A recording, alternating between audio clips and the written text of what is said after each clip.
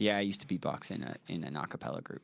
Wow, that's crazy. And it was a good time. I was kind of like the bad boy of the a cappella group. I would show up to rehearsals kind of stoned. And everyone thought I was a problem. But when I was in university, I hadn't yet really been making music much. I but my older sister's boyfriend's little brother was in this a cappella group on campus. And it was like a cool a cappella group. We were doing like Lauryn Hill, Fugees. Shouts out Effusion a cappella out of Montreal, out of McGill University. And my sister was like, you should audition. And I was like, I don't really know. I'm not really like a music kid. Music kids are fucking nerds. I'm over here rapping and smoking weed. Like, I'm a cool guy, you know? I'm a cool guy. I'm selling weed. I'm a cool guy. And what cool guys do, obviously, play ultimate frisbee. Right. So I was playing a lot of ultimate frisbee in high school. We had a pretty good team, actually, and everyone doesn't think that's a sport, and I dare you to fucking go play it, because it actually is really hard to play. I've played it. You know. Can you toss the disc? My aunt was an ultimate frisbee player. She'd travel. My aunt was a frisbee. Travel around.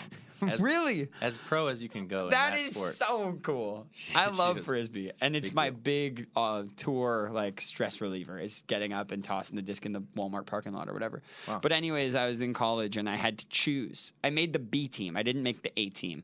I made the B team of the ultimate frisbee, and I had to choose between singing and beatboxing in this a cappella group or playing ultimate frisbee. That was the fork in the road for your career right there. I swear.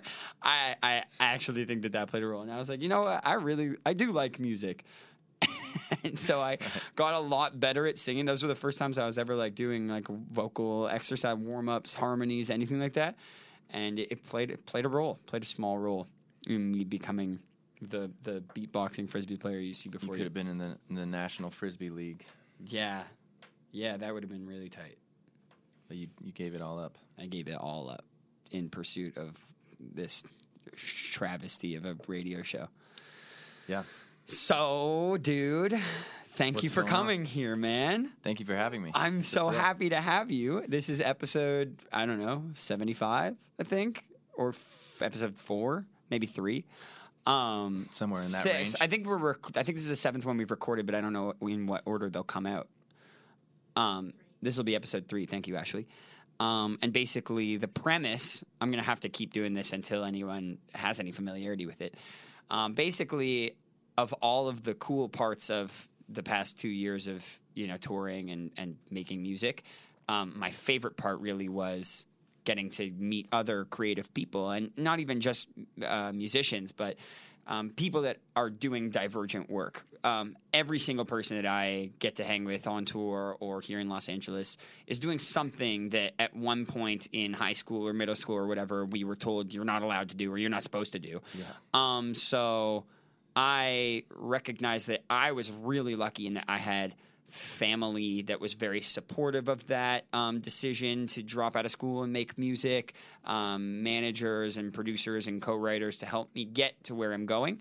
And what I found that was funny was after having put in all this work and spending 6 years in Los Angeles, people that were fans of Grandson were under the impression that that they can't do it and that I could, and it had to do with just like being able to kind of waltz into this kind of life. So I wanted to kind of use this opportunity and this platform while I've been off tour to kind of lean into my story and people around me to kind of shatter those misconceptions around the path it takes to get here, and maybe in talking with people that have done a lot of that work, other people might understand that there is no permission given, that a lot of people that you're a fan of have been doing this for a really long time, have struggled with it at times, have gotten key advice from mentors, all that shit. Does that make sense? Yeah, that resonates with me hard. We call ourselves dreamers for a reason.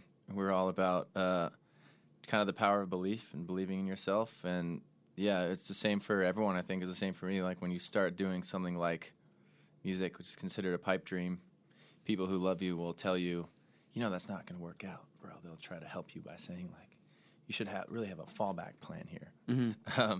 I was also lucky that my family was super supportive of me. I'm such a mama's boy that might have discouraged me enough if my family wasn't into it, I think about that all the time. Yeah. But yeah, I meet a lot of people who would love to do something, whether it's music or something else, and they just never tried because they're just like, that's not realistic. It's a pipe dream, and they just never started. Yeah. I'm like, yo, if you just did it just like you do anything else, then you can do it. You know, can you give us like the simple. quick crash course? We don't need the whole Wikipedia bio, but like just a little bit of when you started making music and when you first started pursuing it full time. Were you in any other iterations of bands before Dreamers? I was. Yeah, I grew up playing saxophone. I was Of course. definitely a jazz band nerd. Saxophone, beatboxing, frisbee, only cool pastimes over here. Yeah, I remember like late adolescence kind of pacing around deciding like, am I gonna, go try to go the safer route and just like get a job, or am I gonna like do this pipe dream of music? And I was like just angsty and depressed enough and also confident in my own abilities enough to be like, I'm gonna do it because I would rather try and fail than just never have tried. So I kind of started that way. Where did that incept into your mind? Like, was that as it was just kind of obvious to you? Like, because that was a huge thing for me too. That propelled me was almost I was less focused on how awesome would it be if it worked versus the existential regret that would happen if I didn't. Like, it was more. It almost was more of this like negative emotion really that propelled me. It's like I was so terrified of that regret that I felt like free to take that shot. And I'm curious if it was similar for you, and if so, where do you think it came from? Yeah, I think it was, I remember pacing around at age 18 thinking about this. I don't know if it was, there's definitely both sides. I don't know if it was the more positive, like, dream of, like, that's really what I want, and wouldn't that be badass? And thinking about that life might have been the big propeller. But then also, fear of just being old and looking back at my life and thinking that I was a coward because I just didn't try to do what I really wanted to do. You know, like I could have tried to be a doctor or a lawyer, and I could have failed at that too. Mm-hmm. Also, I remember working summer job painting houses, working for my dad, who owns a house painting company. Mm-hmm. And just sitting there painting a wall for 8 hours, and just the whole time my brain's going like, I got to get out of here. Yeah. I got to not do this. You know, that's hard work. When I was beginning to reinvent myself around this kind of grandson identity and start changing the kind of music I was making and start moving in this new direction, I remember I had this meeting with my manager, who's still my manager 4 years later. And one of the things that really resonated with me most, because I had already signed a record deal, put out a little bit of music under a different name, under a different pseudonym. I felt like I was doing everything right out of a scarcity mentality because I was in university, I was in college when I first had somebody in Los Angeles hit me up about potentially moving to LA and making music, whatever. So I kind of just latched on to that person as I was just drowning in the middle of the ocean of my life, and someone came by and threw me like a life preserver and basically said, hey, you could maybe make music. You could be like the Beastie Boys. You could be like Eminem. Like, you're a white guy that likes rapping. Come with us. And in all fairness to them, I didn't really have a clear identity. They just recognized that there was like the potential for me and what I was doing. But I really found myself, all the decisions I were making were around, I don't want that guy to give up on me. Because if he doesn't want to keep writing the checks, then what do I have? And then I'm going to have to go back to Toronto. I'm going to be a failure. I'm going to live in my parents' basement. And so I had been making a lot of decisions to do with my own life, my own artistic journey, my own identity, were being made around these other people in my life to try to just keep it going. I met that manager, and he said something that sounded similar to what you just said, which is that basically you can do everything right and still fail. Because in us kind of recapping the last 2 years of my life, which really hadn't amounted to anything, I had run out of money. I had no real opportunities. All my friends were finally graduating, getting their undergrad degrees, and seemingly on a trajectory to being functioning human beings. Yeah. And I was still just getting high all day, every day, convinced that I'm like one song away. Mm-hmm. And in recapping what had happened to my life, and what hadn't. He helped me understand that I didn't really make any decisions that were wrong on the path. I couldn't understand, like, why isn't this happening for me? They asked me to be this kind of artist, and I was. They asked me to try to, the same, the way that everyone's talking about TikTok right now and being like, you need to be on TikTok. Yeah. That's how it was for me and Vine. I remember trying to make a Vine and almost having a nervous breakdown because it was so not me. Yeah. Me being like, what's up, guys? I was like, who am I doing this for? Nobody's paying attention yet. I have no fans, so who the fuck am I talking to? But in him helping me understand you can do everything right and still fail, it freed me to just make decisions based on what I fuck with and what I love doing. So that's so hard, and you can't really be taught that. I think that it's one of those things you kind of got to go through. So I'm always curious when and how other people had that realization in their lives, I guess. Yeah, I think you kind of have to be willing to go broke doing it. You have to just be like, I have this mentality that, even if I never made a dime, like, I could find a way to live and make music, and I would still be happy doing that. Like, I wanted to take it to the moon and be a huge rock star and sell out stadiums, but any kind of step on that trajectory, as long as I did something and as long as I felt like I was really true to myself, then I would have been happy with that, and you have to know that you could totally fail, but just not care and not make a plan B. And like you said, the people around you that you don't want to let down, that's probably the biggest thing that keeps me going. Like, I've made a lot of bold claims to people, and a lot of people have believed in me and invested in me, people that I love. So I'm like, at the end of the day, I just want to walk back to them and be like, check it out. I killed it. I did a good job, Yeah. I find it kind of confusing, like the rhetoric with which I too subscribe to the kind of ethos of the dreamers, which is, these grandkids, these fans, whatever this community is, we can think bigger, we can be anything. And I think that also has to do with both of our involvements in the progressive movement and using our music to express that, which we'll get into after. But sometimes I really struggle with, I remember one time I got on Twitter and I was just in this, like, feeling really good about it, about everything that had happened to me recently. And I think I had just gotten, like, a sick tour opportunity or something. Mm-hmm. And I just hopped on Twitter. I was like, if you fucking try, it will happen. Like, you will get what you want. And I remember somebody commented, like, what about all of us that actually objectively won't happen for? How do you reconcile that? And that was actually kind of scary for me. Like, I've been struggling to refocus and reframe that language of pursuing what you love and pursuing purpose, which is really why I do any of this. And because statistically, most people won't actually be able to sell out the stadiums. That might include us, Oh, yeah. So I've definitely struggled. In fact, in addition, most of the things you try in your life, you'll fail at. Yeah. So you have to be okay with that.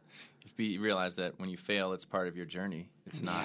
Like, it's not the end. I want to play pivot, these fucking. Try something else. Yeah. Yeah. I'm so excited. I just keep interrupting you. No, that's all I want to say. I was, I've been so, especially when I first started, I felt like, fuck you if you disagree with me. We are the fucking people. I am the storm incarnate, and I am on this linear trajectory to the arena. Get the fuck out of my way if you're in my way. And over the past year, one thing that's been really confusing for me is the closer that I get, the more that I can break down these lofty ambitions into these small steps that need to be taken along the way. I feel like I would be much quicker to get there, or much more likely to get there, if I presented myself as a more one-dimensional character version of myself. If Grandson was just new Rage Against the Machine or whatever it is, there's not a ton of room in that for me to make acoustic songs about relationships. There's not a ton of room in that for me to be a multifaceted person or question these movements that I ascribe to. That I do sometimes question. I feel like the progressive movement is us against everybody. There is this broad, movement with which to prevent us from achieving our goals, which are really for everyone else's benefit. If we were to incorporate more versions of social infrastructure into our life, the people that would most benefit from that are the very same people that are working tirelessly to make sure that doesn't happen, which is so counterintuitive to me. Yeah. So in my mind, I'm like, it's for your good. I'm going to make this happen and force this down your throat. But then I question, like, if we can't find ways to, make this a more broadly inclusive space, if we don't reach out across the aisle, will these things actually happen? You need these sorts of certain bipartisan support systems. So, anyways, the point that I'm getting at is, like, there are all kinds of ways in which I question the very things that have gotten me here by being the progressive rock and roll guy. And on my way to these bigger venues and these broader audiences, the more distilled I am, the more I am a character of something. I feel like the more that people can latch on to that. But so then I got to ask myself, well, how important is that arena to me if I'm not willing to compromise on these other things? If I don't want to feel like a one-dimensional mascot version of myself, and I want to make room for all these different nuances and subtleties that are comprising my understanding of both myself and the world around me, what the fuck am I going to do? I think you can have both. I think you can have a shtick, but still have other subtleties and have other facets to your stuff that maybe people won't notice at first who don't know you, but people who are truly your fans will get more into the deeper things. And I don't think that it's it's not a shtick as in it's like this thing that I'm wearing for people to like me. I really do believe in these things. I really do get fucking upset when I see the widespread corruption and ignorance that is squeeze. So obvious. Yeah, it just gets me fucking mad. Makes me want to make music. Somebody joked with me recently about why don't we make more happy songs? And I'm like, when I'm happy, I'm living my life. I'm at the beach, or I'm like with the people that I love, with my phone off half the time, hopefully. So, I do use music to make sense of all these things, but it just gets a little confusing along the way of how much do I sell the dream to people and say, hey, together we're going to reach our dreams. Can you also make room for that not to happen? I feel like that... For realism? Yeah, pragmatism in the midst of all that. I feel like that's been a really central theme that I keep coming back to in these conversations I've been having. It depends what you need. There's obviously a balance. Like, you have to believe that you can do something if you're going to do it, especially if it's something really difficult. Like, say you're trying to become a great basketball player. If you're out there on the court, right, which I know you are, every day if you're out there on the court being like, I'm probably not going to be able to hit this shot. You're probably going to have a worse shot than if you're like, I can do this. You got to believe it, and then you can keep yourself on it, and you can keep feeling positive while you're doing it. But there's a balance where you believe in yourself too much, and you're just unrealistic. But I feel like most people are balanced in the opposite way, where they need a little bit more belief in themselves. They're not believing in themselves too much to a fault. So when you tell people, like, yeah, you can do it, it's usually good advice for them, I think, in my experience. Absolutely. I see a lot more self-defeatism than I see of, like, over self-confidence. And you know what? I know that you've toured around America a lot, as I have in the past little while, and there are so many people that come to these shows that just don't have any other place for it. I was always a hip-hop kid, and I didn't see a lot of, like, in alternative music and rock and roll, there's this longing for community. All the fan bases want to give themselves a nickname and want to organize around this identity of fandom. Like, I don't think Lil Pump's fans call themselves the Pumpkins or whatever. Like, I don't think that a lot of, like, different genres of music, that's just not the same. I think there is a certain stan culture within certain fan bases, but at the same time, I think that a huge part of what we do and our fans is that they might not have that in the places that you and I got it from your parents, from having these accepting, inclusive spaces. So I think it's fucking good for you for giving a fuck and for trying to make that for other people. And I agree with you that most people could use the confidence boost instead of this, like, cynicism. Yeah, but also that's not the same as, to me, as just saying, like, we can do it. Yes, we're cool. It's like I always like music that was realistic or that talked about, like you said, the sadness of it. Like, I always got healed by really sad music when I was sad. Like, I listened to Elliott Smith, and I would be like, oh, like, I'm not the only one who feels sad. Like, he clearly does too, and so do all the people that listen to this. So, like, I'm not alone. You're not alone. Yeah, so I feel like that's a big part of it too. Not just kind of false go get 'em attitude, but like being real. Be real with the kids. He's got a heart. I can feel it. I can feel it. I can feel your heart. My hand's on your heart right now. Still ticking? Still ticking. We're going to take a quick break here on Adobe Radio, and then we're going to come back and talk about some other shit. We're fucking back. All right. Feels good. I had something else I wanted to talk to you about. Yeah, it's been a minute, for sure. Yeah. I feel like my trajectory as an artist was much, much more predominantly focused in the studio. So when we started Grandson, I literally just didn't go outside for like 6 months. Me and my collaborator Boone, who you've had the chance to meet and kick it with. Great man. Yeah, the unicorn. From Amsterdam. Me, him, and my manager would just like coop up and just make a ton of demos, make a bunch of songs. Only when some of those songs started coming out, when they were starting to buzz online through some key role people. How did that start? When did you go from having zero buzz to having some? You know what? It was actually kind of sucked. I think that it's very difficult for me to keep perspective on, but so many people that have been doing this longer than me remind me of how quickly it happened. It certainly didn't feel that quick at the time because I didn't have very much money, so I was feeling the pinch of like, I need this to happen tomorrow. And I would say it happened over the course of like a year and a half, where I was signed to a label when we first started. I had been signed in the previous project, and I didn't get out of that deal when I reinvented myself as Grandson. I basically just we went to them and took a sabbatical leave. I went to RCA Records and I said, hey, I'm having a fucking identity crisis right now. We're going to just like take down all my social media. I'm going to work on a whole new project. We're going to come back. And they were just kind of like, yeah, whatever. So I did that. Wrote all this new music, kind of came up with the X's and the looking at the world through this lens of childhood me and struggling to transition into my 20s, all this stuff, all the beginnings of Grandson. It wasn't as political and it wasn't as heavy.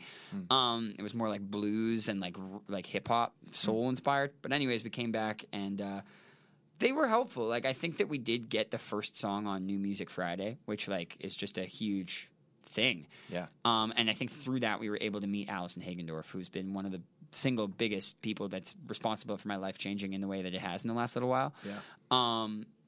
But even still, and then I think we got an opportunity. My manager knew someone who was working on that show Shooter, and they were looking for a theme song. And they asked me to, bless you, I see you. They were asking me to potentially try to pitch them a theme song. So I wrote, they said, just write a song on the spot. And I wrote Bury Me Face Down, which is a song of mine that ended up being one of my more popular songs. Yeah. Then they were like, yeah, we're going to take this and use it for 15 seconds in season 1, episode 7 or something. Like it totally missed the mark. But the song came out, and that too started doing okay on these streaming platforms. And then I played a couple shows. I played this one show at a venue called Amplify. I don't know if you know that spot. It's on, I think, Melrose or Wilshire or whatever. Mm-hmm. It's like a converted garage. It's like a 80 cap room. When we hit the first note of our first song of that set, there was one person there. There was one human being, and I had, paid the band. We had been practicing. This was our big night, and I remember just being so fucking embarrassed and confused and doubtful. But then, sure enough, my sisters were in town, so they came and they brought a couple friends, but they had changed our set to a half hour earlier, like right before. So by the second song, there was now like 10 people there. And I just remember having 10 is a big difference. Huge exponential growth. And I just remember feeling like, well, this is it. This is the night that I have. I can either throw myself around and feel like this disgraced rock star, or I can be grateful that these 10 people did spend the $10 to be here. They are here. They showed up to have a good time and just play for them. And I remember we just went so hard that night. And I jumped in the crowd and was moshing with all my sisters and my friends and shit. And and I got off stage, and the woman that was working the door said that was her favorite show she had seen in like 2 or 3 years doing it. And I almost awesome. Cried. I was just like, thank you. Anyways, fast forward, and some random shit happened, and now we're here. But the whole reason I was telling this story was I feel like you guys have had a much more traditional path as far as being a band of grinding it out on the road, of playing Road a million dogs. shows, of finding your sound through these like confrontations with audiences, opening for a lot of bands. And I wanted to talk about your experience on the road, how that molded and shaped you, and how your sense of purpose did it come from being in front of these kids? Because for me, it was actually only after I had started taking on all this momentum and all these songs coming out, did I then go on my first tour a year something later. Whereas for you guys, I feel like you maybe didn't start, but a lot of that was on the road. Oh yeah, it was definitely on the road. We started touring, and I even had a band before Dreamers. We did a whole U.S. tour for 2.5 months. Just no one knew who we are, but we're just doing this tour anyways, and we're playing like little bars and places. Sometimes there's people there just because they want to drink. Sometimes there's no one there at all. We're just like one motorcycle guy in the back, just like, and we're playing. And that's quite an experience. Sometimes I envy young artists who just like blow up on SoundCloud and their first show has like 1,000 people. I'm like, that's how you should do it. Don't do all this other shit. Yeah. It sucks. But on the other hand, like, do you really feel that though? I'm not sure, because on the other hand, we got to play 100, 200 shows before anyone was really watching us. So I feel like it took that long to like even become halfway decent at playing a show. I feel like I'm just getting good at playing shows like now, after 1,000. So that's really important, and that's good that we had that sort of just boot camp under our belts. But yeah, it's a lot. I think we're happy on the road. Me and Jacob and Nelson, who are in Dreamers, are happy to just live out on the road, and it's exciting to us, and it's cool. We love to get to meet all the people and get to know the country. So if you don't like that, it's not for you. And I know a lot of people who do not like living on the road. They want to be in one place, and I get that. But yeah, you have to be out there a lot, and you have to just enjoy it, because you're going to be out there. There's going to be shows where there's no one there, and you just drove 8 hours, and you set up all this equipment, and there's no one there, and you're like, what am I doing? Yeah. I want to lean into that a little bit, just because, like, I think a lot of people want a song bumping on radio like you guys have had in the past year, and want all the cool shit you guys get to do now, work with all these cool people. Yeah. But they do get really discouraged by setting up in front of nobody or playing to that one condescending motorbiker guy in the back. Yeah. And did you lean on that same self-determinism that made you make music in the first place? Was it the sense of like, I've come too far now, what the fuck else am I going to do? Yeah, I never made a plan B. So just like, we have to, I kind of have a very stubborn stick-with-itness too. Even to a fault, I'll stick with something, you know. And I've found that is really the only way to do stuff for me. Like, I never had this crazy virtuosic talent. I had to like stick with guitar to learn it. I had to sit with it for 5 hours a day. So kind of look at everything that way. And I don't know. It always felt like it was going in the right direction, at least. Like, the last show was one person. This one, there's two. So I guess that's better than going from 1 to 0. Do you think that if you had a song like Die Happy, which did really well on radio and propelled you guys to do all these cool shows and these radio gigs for thousands of people, do you think if that happened at the beginning of your time making music, like, you would have been able to handle that or prepared to handle that? Or do you think that the way the trajectory your career has gone on, where you found all this success a couple years later after you guys had started, that actually made you better equipped to maintain that focus and that purpose as you're going through these motions of ego and excitement and all that? I think I was ready.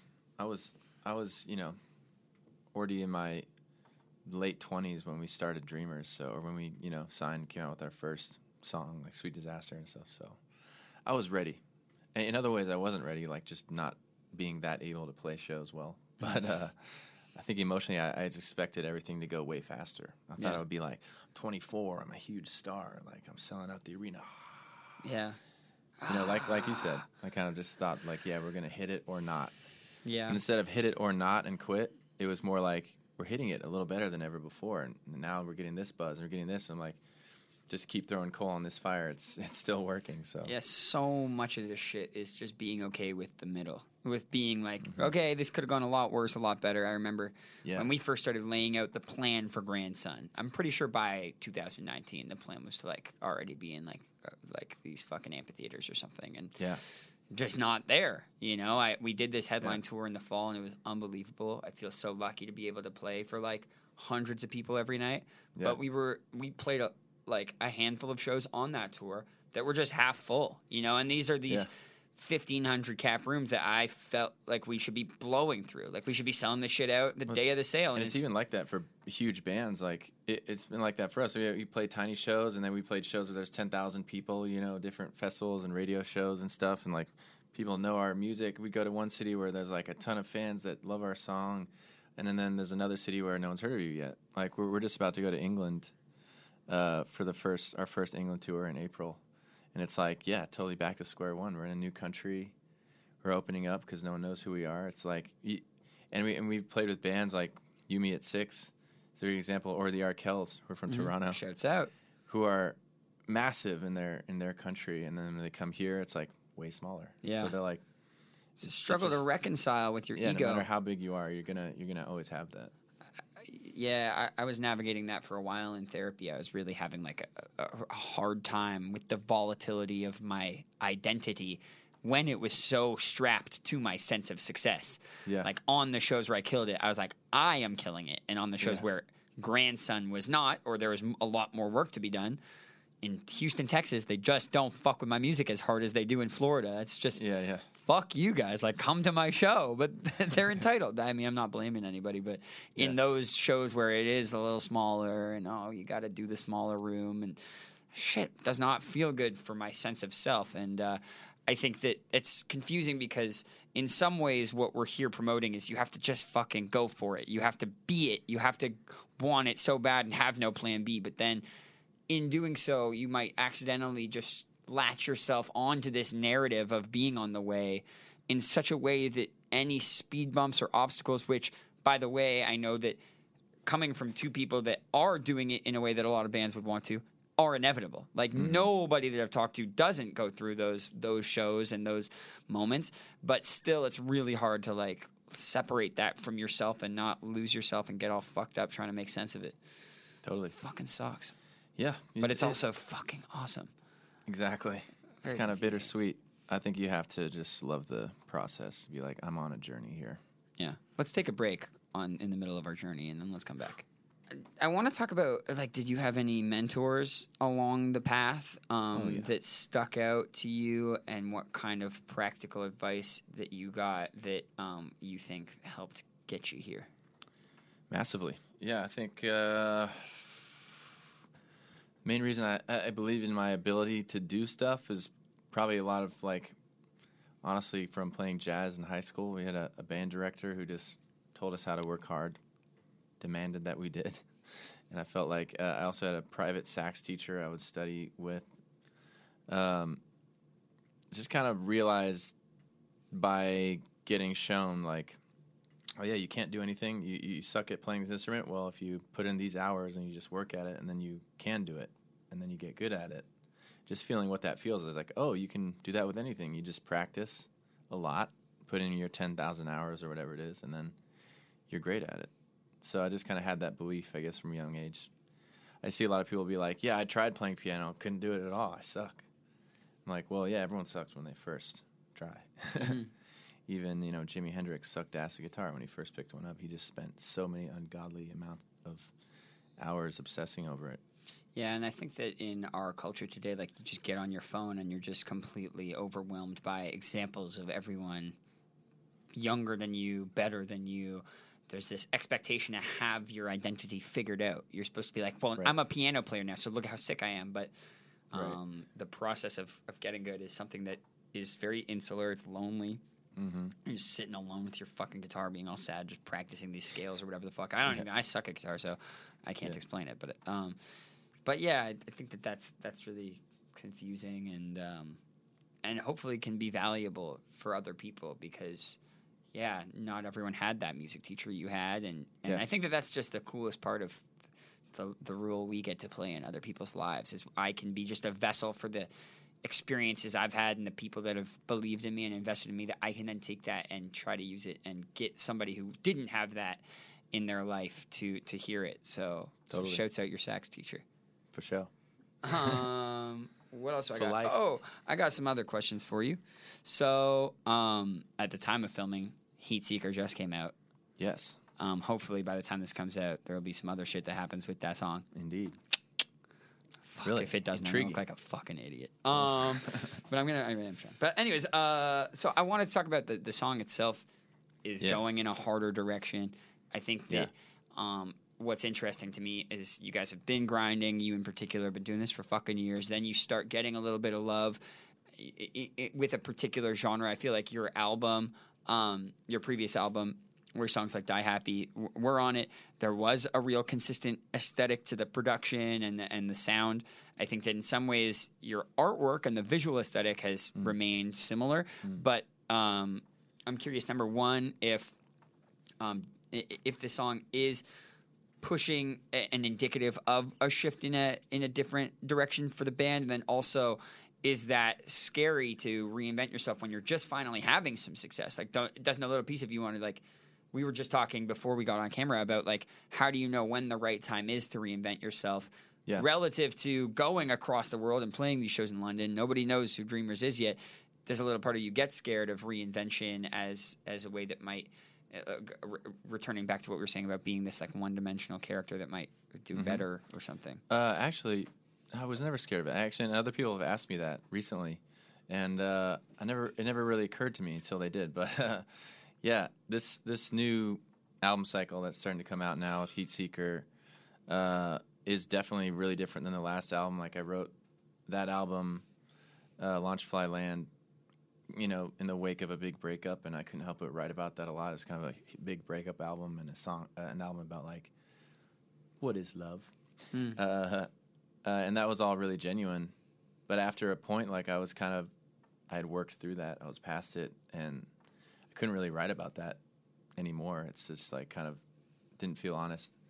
So it's definitely just kind of a natural progression of, like, what I'm thinking about and where I want to go, and then songs kind of start being different. This album's a lot more about, like, philosophy of life, how to live, different topics relating to that, life and death. But yeah, as far as, like, our image or our sound, like, I don't know. All my favorite artists were always changing and always evolving.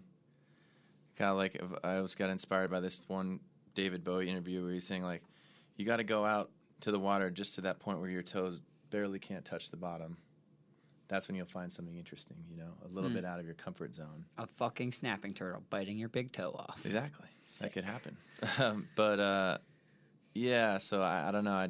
I never felt like we were that tied to a specific sound necessarily, and just fuck it.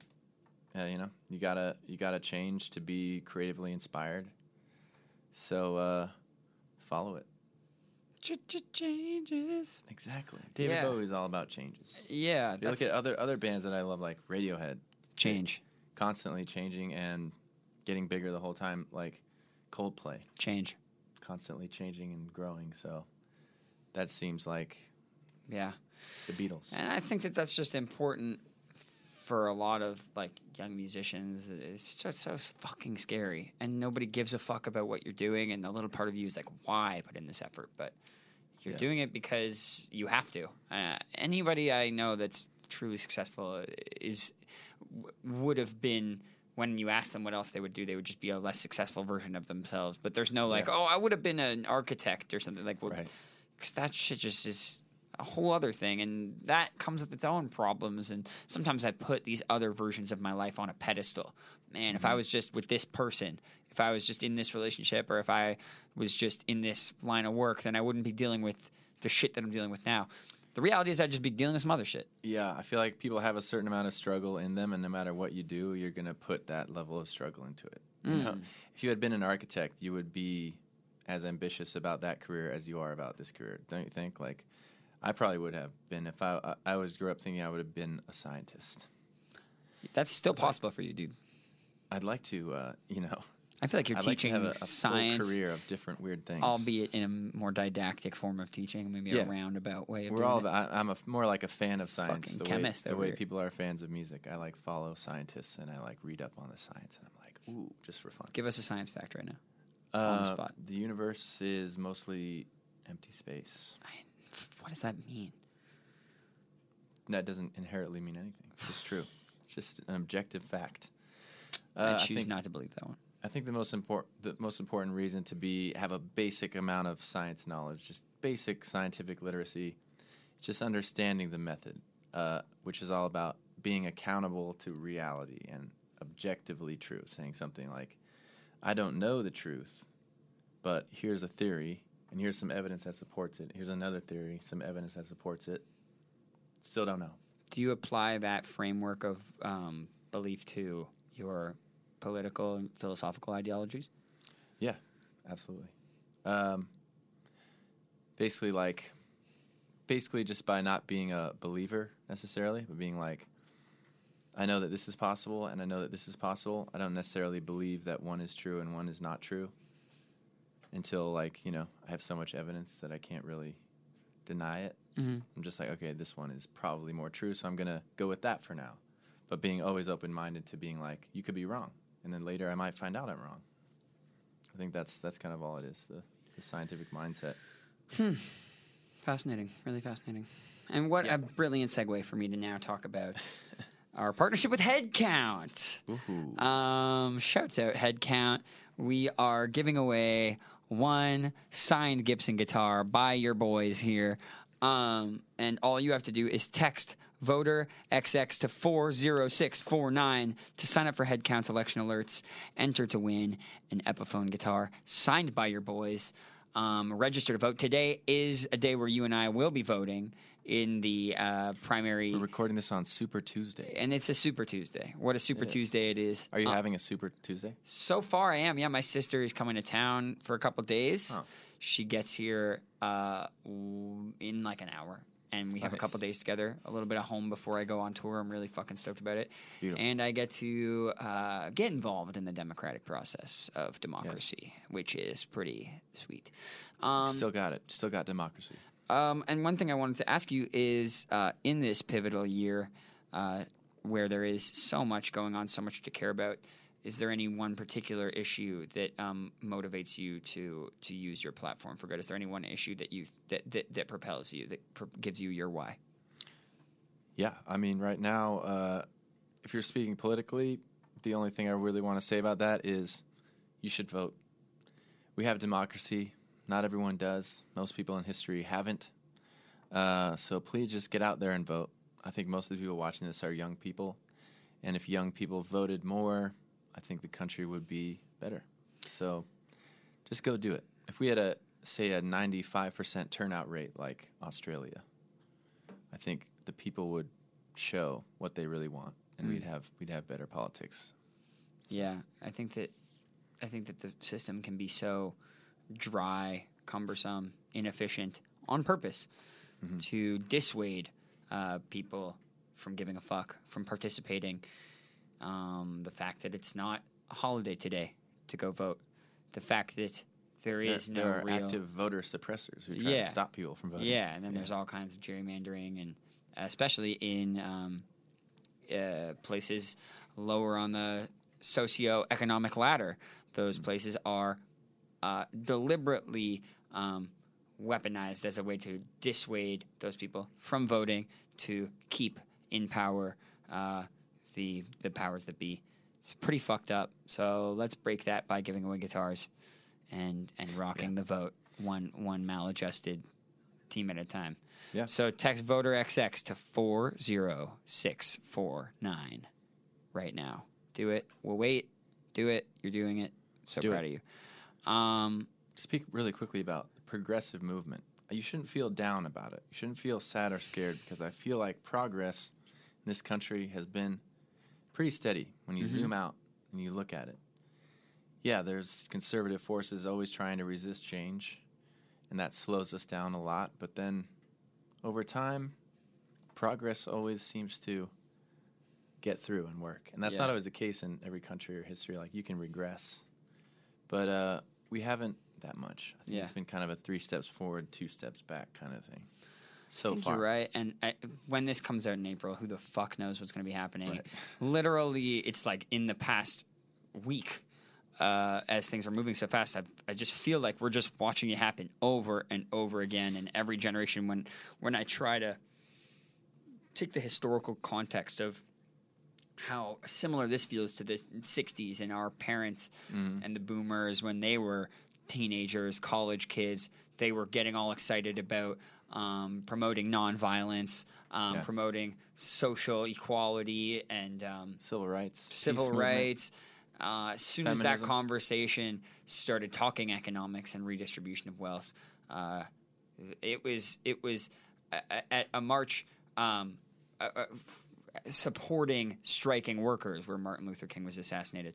Once you start talking about real systemic change, I just feel like that just gets fucking snuffed out. But that's not. I agree with you, and I appreciate that perspective because I have been just getting a little down lately, and it's been confusing for me to make these songs all about a change that I just get discouraged, like might not be happening at the rate we want it, which is just indicative of our It's young slow. millennial Slow sense of and entitlement anyways, because we want this instant gratification. But you're right to be frustrated. I mean, this country, the USA, is more conservative than any other country in the Western world. You know, you're from Canada. You can pick any other Western country.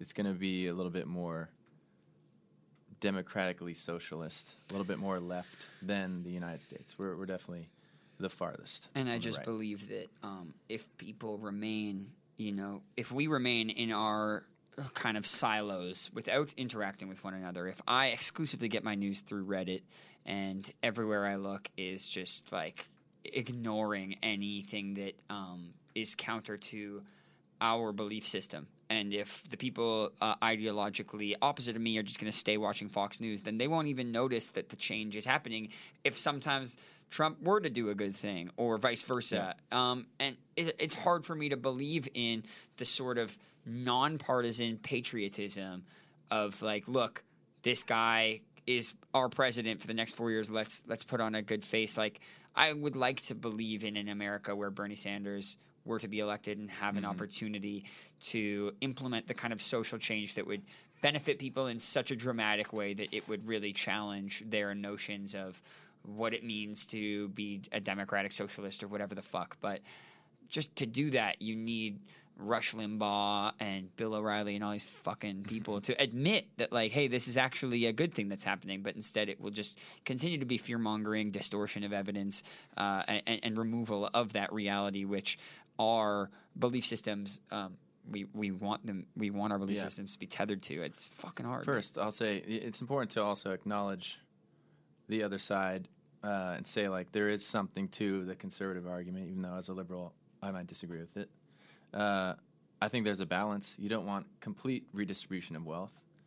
There's a balance. You don't want to stifle. You don't want taxes so high that they stifle business, but you also don't want them so low that we have tons of people living on the street and no one has health care and all this stuff, all the basic stuff that other countries have. So I think right now we're balanced too far on the right, so we do need a little more leftism. It just happens to be that way here. Second, I'll say I feel like usually in this country the conservative opinion comes around to certain key issues just later. You know, like they didn't want to pass civil rights in the 60s. 30 years later, every conservative agrees that it was the right thing to do. So I kind of feel like once these things get pushed through and people who fear the change or resistant to change get used to it, then they're like, okay, actually, that wasn't so bad. And I feel like in the future, 30 years from now, that's how Americans will probably feel about universal health care. They'll be like, oh, this didn't destroy our chances at making business or making money. It actually just makes everyone healthier and makes the country better. Yeah, I think that what a great way of putting that, and I appreciate you saying that. And it is really terrifying that, one generation ago, like when Joe Biden and Bernie Sanders and Donald Trump were alive, we had 2 drinking fountains, one for people of color in this country, one for white people. You had places where you could go. 2 generations ago, my grandfather's generation was getting, like, murdered by the millions as a Jew, Like, I know people whose Yeah, grandfathers... we think it's bad now. Yeah, You know, and it's look just back to right our around the past. corner. So Yeah. I think that you're right that change does happen. It might take some time, but it happens. It is happening. I fucking hope that it happens today and by the time this comes out. And whether or not it does, we just have to keep going and keep encouraging people to just get involved in the process and not depend on a win in 7 minutes to validate that work. But I'm saying that from a place of I certainly need that reminder once in a while, and I too, just like anybody else, am questioning what I believe in, and terrified that this shit isn't going to happen. But man, thank you so much for taking the time. And real quick, I know we have no time, but we didn't even touch on this song that we wrote together one day. Yeah. We had been on the books for a while. It kept getting delayed. We were going to have one producer. He didn't work out. We ended up finally getting into a session together, and for two people like ourselves to come together with such clear ideologies and things that we might be expected to talk about and make this kind of beautiful song about letting go of the things that might have antagonized you in the past because you're in a good place. I think that's what that song means for me. The first verse speaks to a toxic relationship that I got out of that I now appreciate because it taught me so much about myself and what I need out of a partner. And then the second verse speaks to leaving friend groups and platonic relationships that I had to leave behind, but being in a place of self-love and learning to love those people. That's something that I really haven't had the forum to use my music to talk about before making this song, and I fucking love this song. It's so fun to sing. I'm really glad we perform with didn't you. write about politics. That's what I'm saying. So you could have done that. We had just gone to the Women's March together, and I was like,